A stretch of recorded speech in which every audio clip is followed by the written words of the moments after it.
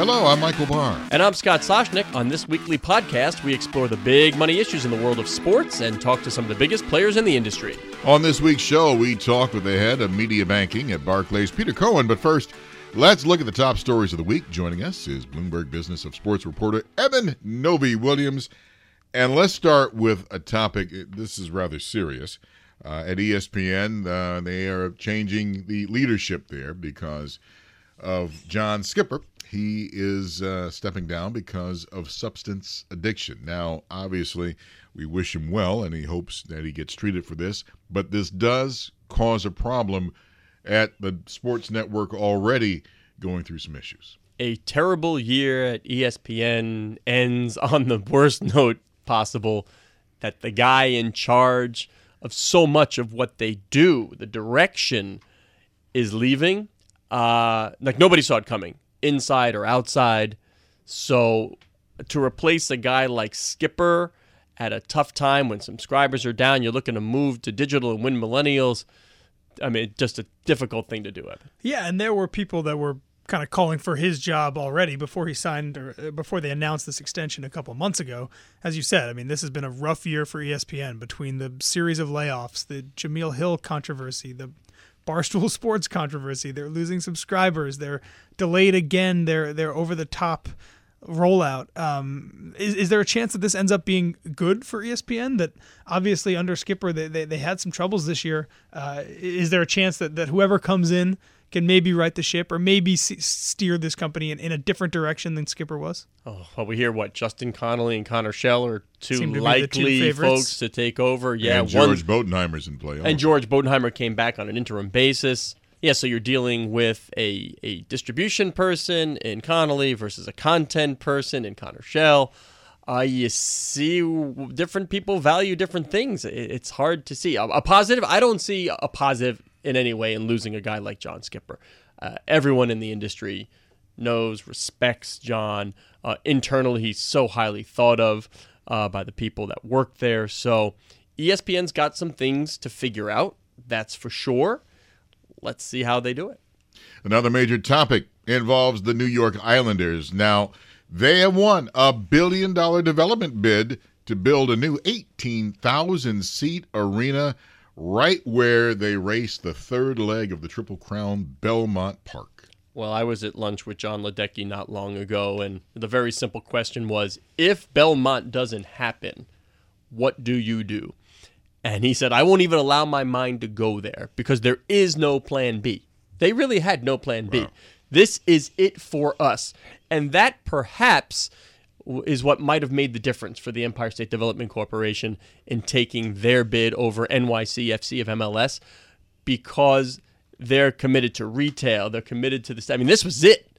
This was the plan. And it does return the Islanders to a spot that is closer, much closer to their traditional fan base in Uniondale in the Nassau Coliseum than Brooklyn. And Scott, Evan, you guys were on this before this story even became nationwide.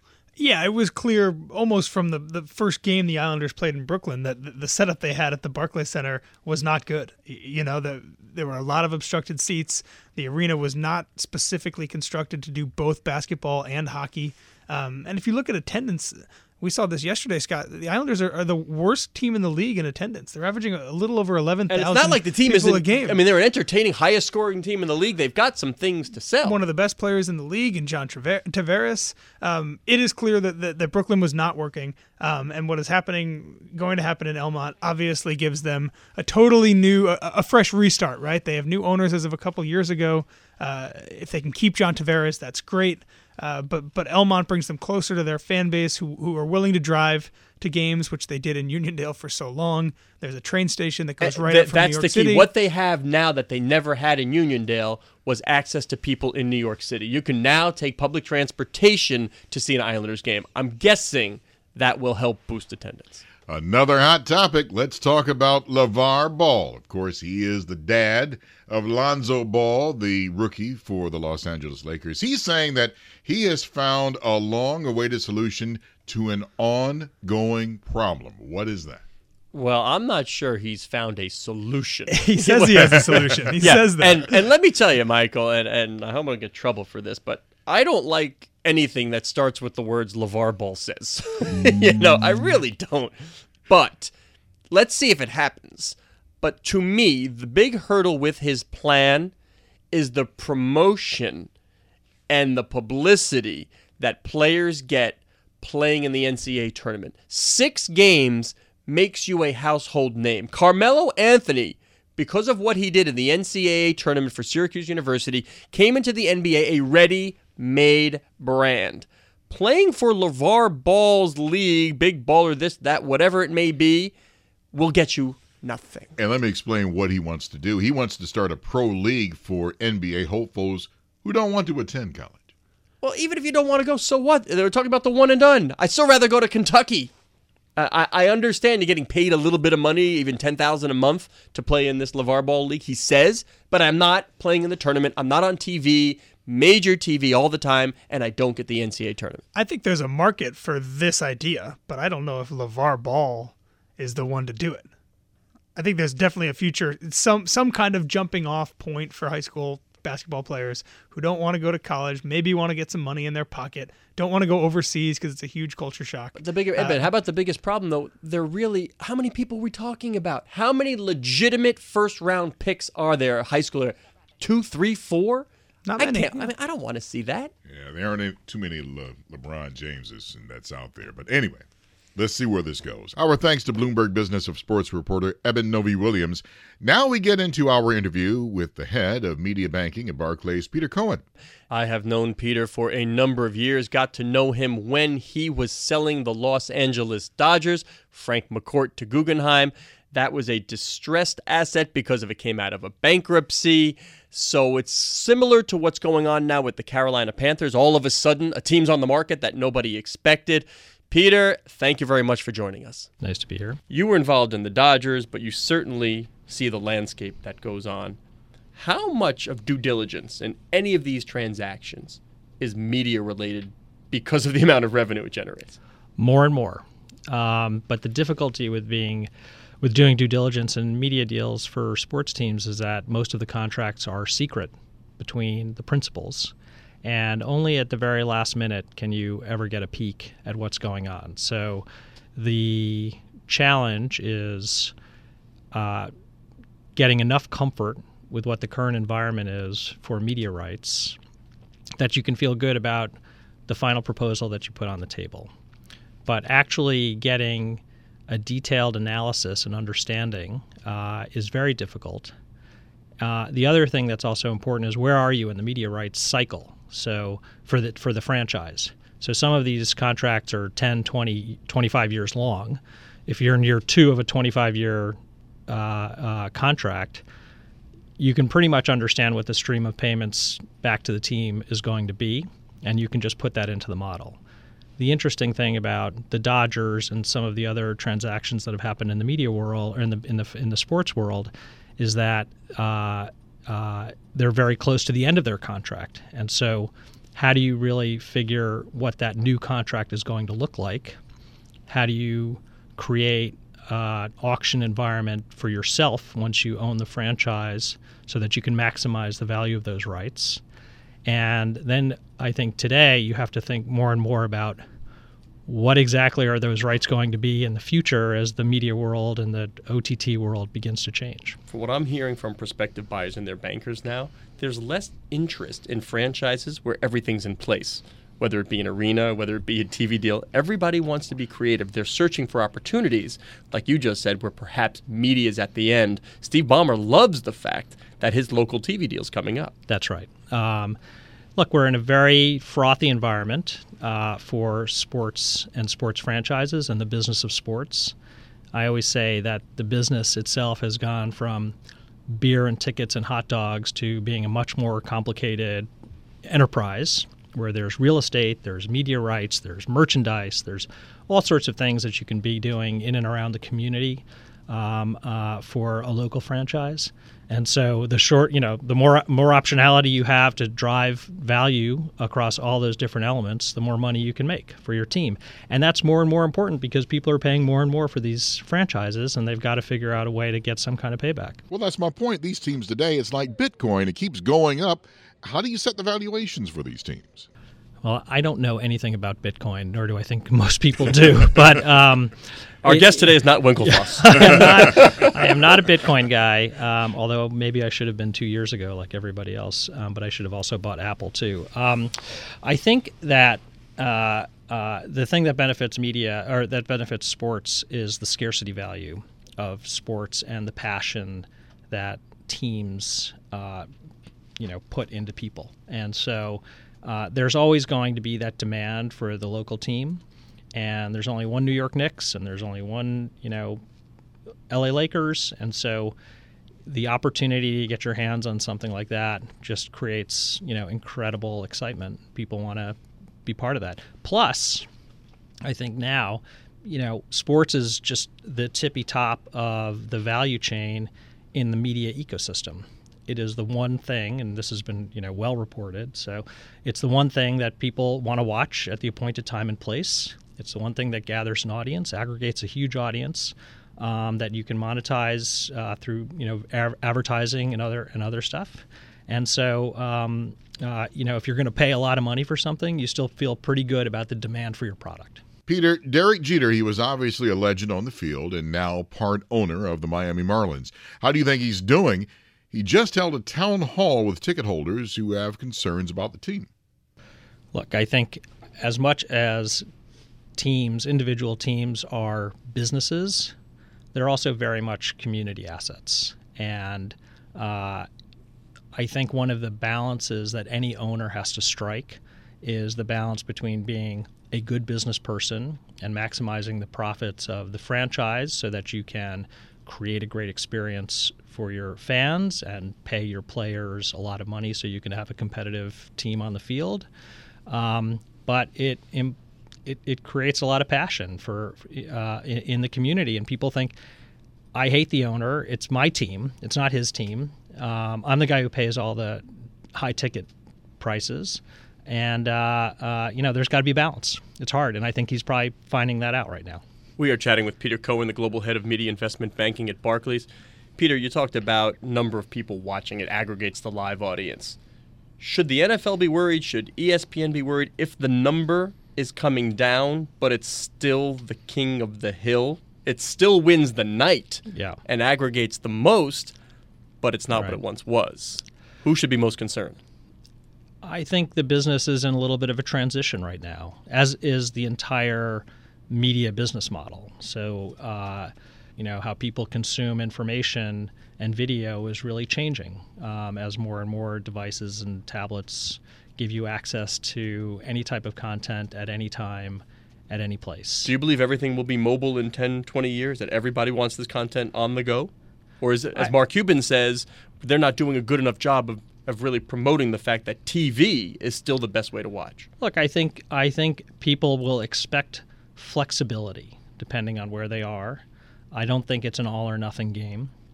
I don't think it really can be an all-or-nothing game because, as we talked about, especially in sports, some of these rights last 10 and 20 years, and it's tough to unwind these contracts. And that just doesn't apply to sports. It applies to everything in the media ecosystem.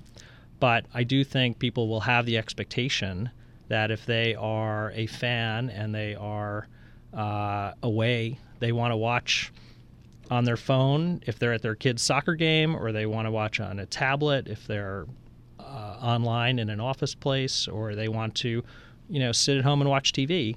I think there's going to have to be some mechanism that allows you to sort of watch all of these things, because I think at the end of the day, the franchises and the leagues have to think about their customer, and the customer is the fan, and they've got to maximize that audience.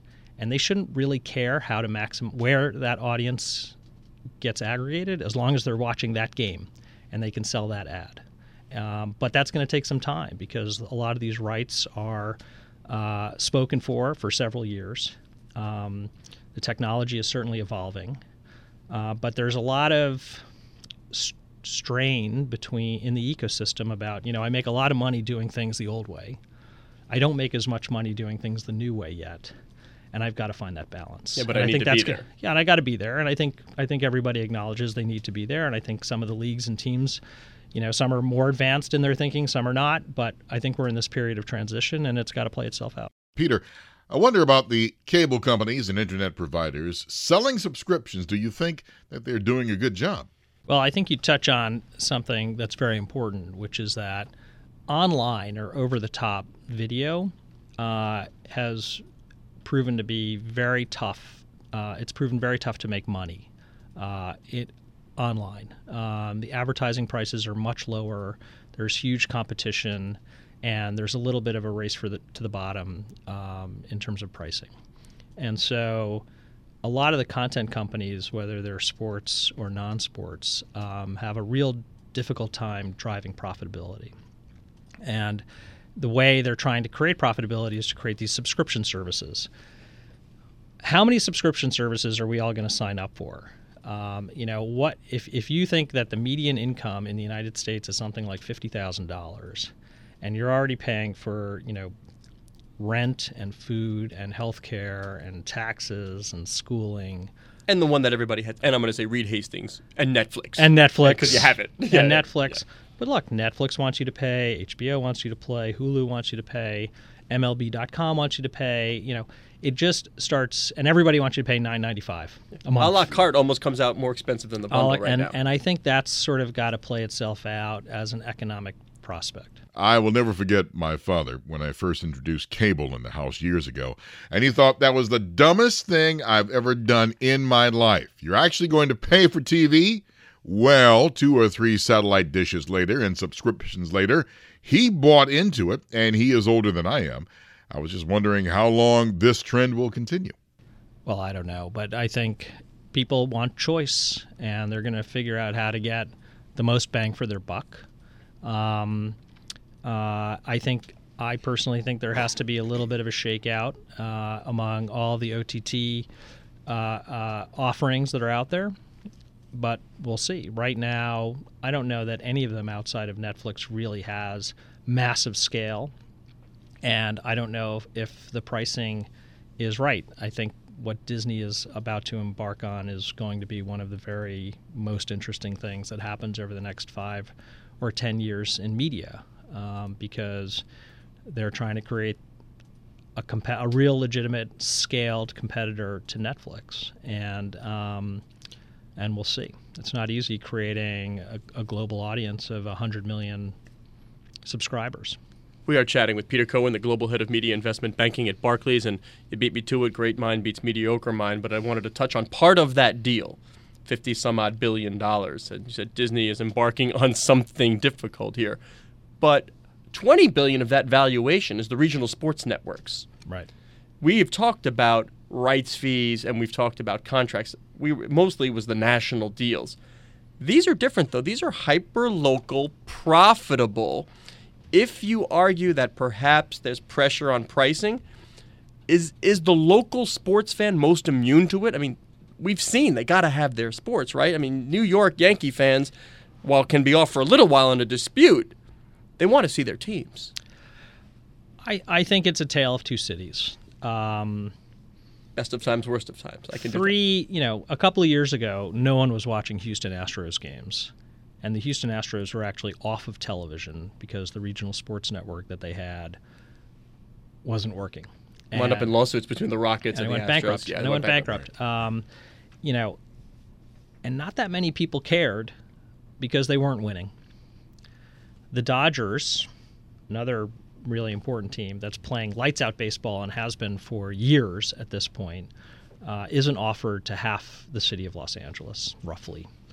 But the deal is, obviously you were there. The team's getting paid regardless of distribution. They are. That's a big difference. That's a really important point.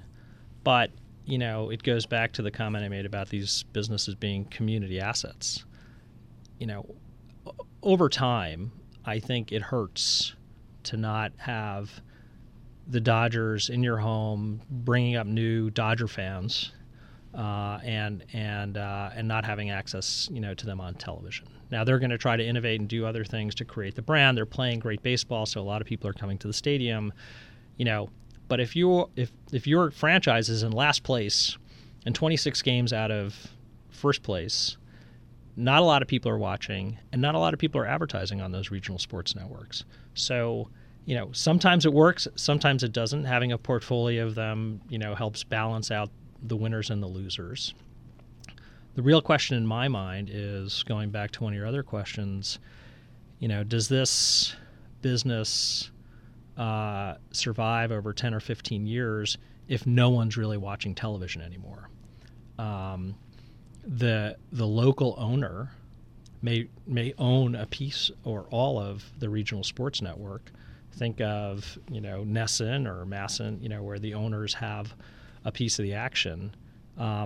But if their customer isn't actually watching television, or is watching television in a greatly diminished state because they have access to something online, what's the value and what's the terminal multiple?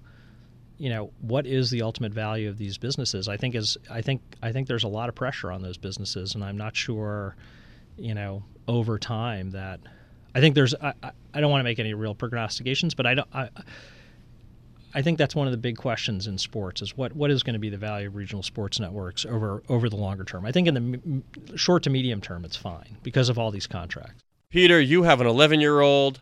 I have an 8-year-old. When they watch and they're on the phone or the tablet, whatever it is, sports is usually the second screen. Maybe it's social first or something else, but the game isn't on that first screen. Does this devalue the sports property? I think it's hard to say. Look, social is becoming much more important. Putting things on Facebook, on Instagram, Twitter, it's part of the fabric of life now. So it has to be sort of you have to find some sort of integrated experience. I think that a lot of team owners and even event owners, forget about sports, the Grammys, some big community-wide event, what they're able to do in terms of complementing the broadcast with social media during the broadcast is just growing and growing and growing. Well, your amplification, that's the word. Yeah, it's amplification. It also creates attention. It makes you keep watching so that you can participate in the discussion. So I think it's, very powerful complementary platforms. In baseball, basketball, football, hockey, you can name the major players involved. You know the names. NASCAR is now going through a phase, well, name me a star in the upper echelon of the sport, and that brings me to this. It comes down to the product. Do all the sports have to worry about the product itself in selling it for the valuation of their business? Absolutely. I mean, I think the stars are actually going to be the future of media. I think that the most powerful connectivity that a sport has to its fans is not through the league or the television channel. It's through the star themselves. Am I taking the commercial on LeBron's Twitter feed? Look, you are, because you want something that's super authentic, that's stamped with his approval. You're crazy about LeBron, or you're crazy about Neymar, or you're crazy about Ronaldo. These are global personalities who have global audiences that are massive, bigger than the Wednesday night games audience, and advertisers want to get there. I think it's actually the least monetized part of the whole new sports ecosystem that's trying to leverage social media. The stars are creating their own platforms. Their challenge is creating the media to sort of monetize that platform, because they're really busy being stars. They've got to go to practice, they've got to do this, and they don't have the machinery to create content that really allows them to leverage this platform in a big way. But if you think about LeBron or Kobe or Tiger Woods, I mean, all of these great stars have an incredible opportunity. Look what's going on in the rest of golf, for example, with Rory McIlroy and Ricky Fowler and Justin Thomas, Jordan Spieth. They have massive social media followings, and that's going to be as powerful a moneymaker for them, I think, in the future as anything. We are chatting with Peter Cohen, the Global Head of Media Investment Banking at Barclays. And let me get to the 800-pound gorilla, ESPN. What am I to make of that company right now? Lots of turmoil. John Skipper steps aside. It doesn't seem like the best time to be losing your captain at a time when rights fees are going up, the audience is going down. They're looking at OTT, but you've already talked about the dangers of OTT and the return on investment there. What am I to make of ESPN as a business now and as a cash cow for Disney moving forward? I'll say a couple of things. One is, and you could say, we could spend the entire time that's why I brought it late. I didn't want to do the whole thing on ESPN. Look, first, I've only met John Skipper a couple of times. I think he's an incredibly wonderful guy, and I wish him all the best. Two is, timing is not perfect for somebody of that caliber to be leaving as the captain of the ship, but, ESPN is an octopus. It's in every facet of the sports business. It's underpinned by long-term contracts for very important sports rights. And, over the near and medium term, while they are having, some trouble retaining audience, they're still really big, really important, and really influential. And I would imagine that they'll stay that way. But 2021, 2022, when those important rights deals are up, that's not that far away. That's not. And I think it's as important also for CBS and Fox. Sure. Frankly, when you begin to talk about, who are these incredibly well-funded technology companies that would also like to move that audience onto their platforms in a more regular way, who have, lots and lots and lots of money who can compete for these rights, what's going to happen? I think that's one of the great unknowns. And I think, you'll start seeing more and more of the rights go online, but it's not all going to go online because people will still want to have access to it on television. And I think the leagues want to have a customer experience that's still very, very high quality. And so they'll continue to find a balance. But for ESPN, I think they've, at Disney now, acknowledged that they need to disrupt themselves in order to play for the longer-term future. That's what they're doing. I think they're one of the few companies in the world that can actually not only do it because of their presence and their size, but also because of their financial resources. And if you have to take a little bit of a short-term hit to really make it over the long term, they're going for it, and we're going to find out what happens. So news this week, Jerry Richardson is selling the Carolina Panthers, sort of that frothy feeling that the Dodgers had, right, who expected this asset, and the Clippers. Nobody expected the asset to come on the market. Diddy raised his hand right away, but I suspect that once he finds out it's a $700 million check as the GP, that perhaps he'll be happy in a limited position. Right. But, again, it is a $700 million check. How many people? Or more. I mean, that's right? like a $2.3 yeah, billion valuation, right?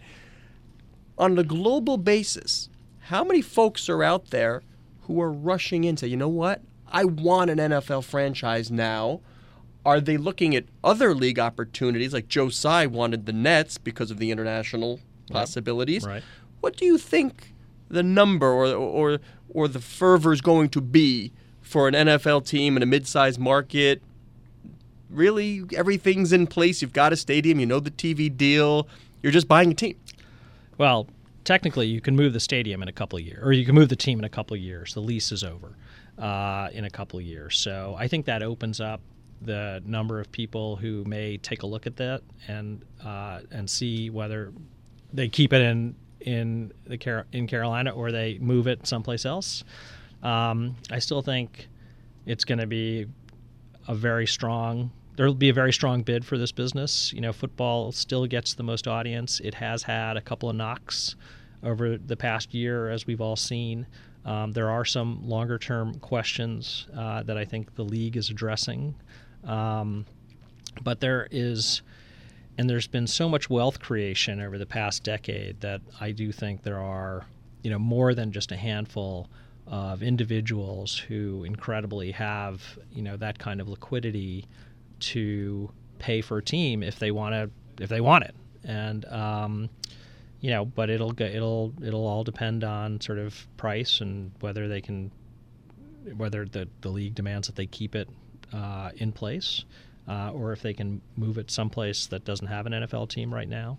I think it's going to be really interesting, but somebody's going to buy it and somebody's going to pay a big price. All right, that's Peter Cohen, Global Head of Media Investment Banking at Barclays. Thank you, my friend. Nice to be here. Thank you.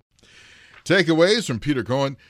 I'm just amazed, quite frankly, how you find some sort of valuation for today's sports team. And when he went into the information about that, it's rather complex. And from a man who advised so many major sports business deals, it really is amazing. Yeah, he represented Tribune in the sale of the Cubs. And what I'm amazed is that simply, and you're going to get this, that Peter Cohen, head of global media investment banking at Barclays, is on our show. Yes. Like, these are the types of folks that are involved in sports these days. This is not just buying a team and having that as an asset. This is not the old days. People now buy these teams. They're spending billions of dollars and cutting big-time checks. They want media. They want real estate. They want something else. The sports property, the team, is just one of the tent poles holding it all up. And you know what? I'm not trying to blow smoke either. A nice guy. And I started thinking, oh my goodness, this guy was in on a $2 billion plus deal for the Los Angeles Dodgers. Just a regular guy. One of those cornerstone, hallmark, definitive moments in sports business that you have to talk about when you talk about big things that happen. My goal is to be the number one pick. That's something I've been dreaming of since a kid. It feels better to be number one than number 5. I wear the number because of Mike. We have a chance to go for 3 in a row. Good numbers at a good time. When I first started wearing that number, I was just happy and proud. Bloomberg Business of Sports, the number of the week.